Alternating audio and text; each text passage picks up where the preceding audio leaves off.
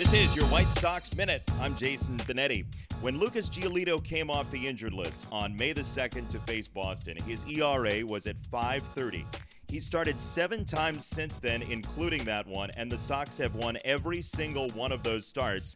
His ERA has dropped to .254, including 7 1/3 yesterday, no walks, 9 strikeouts, mystifying Cleveland.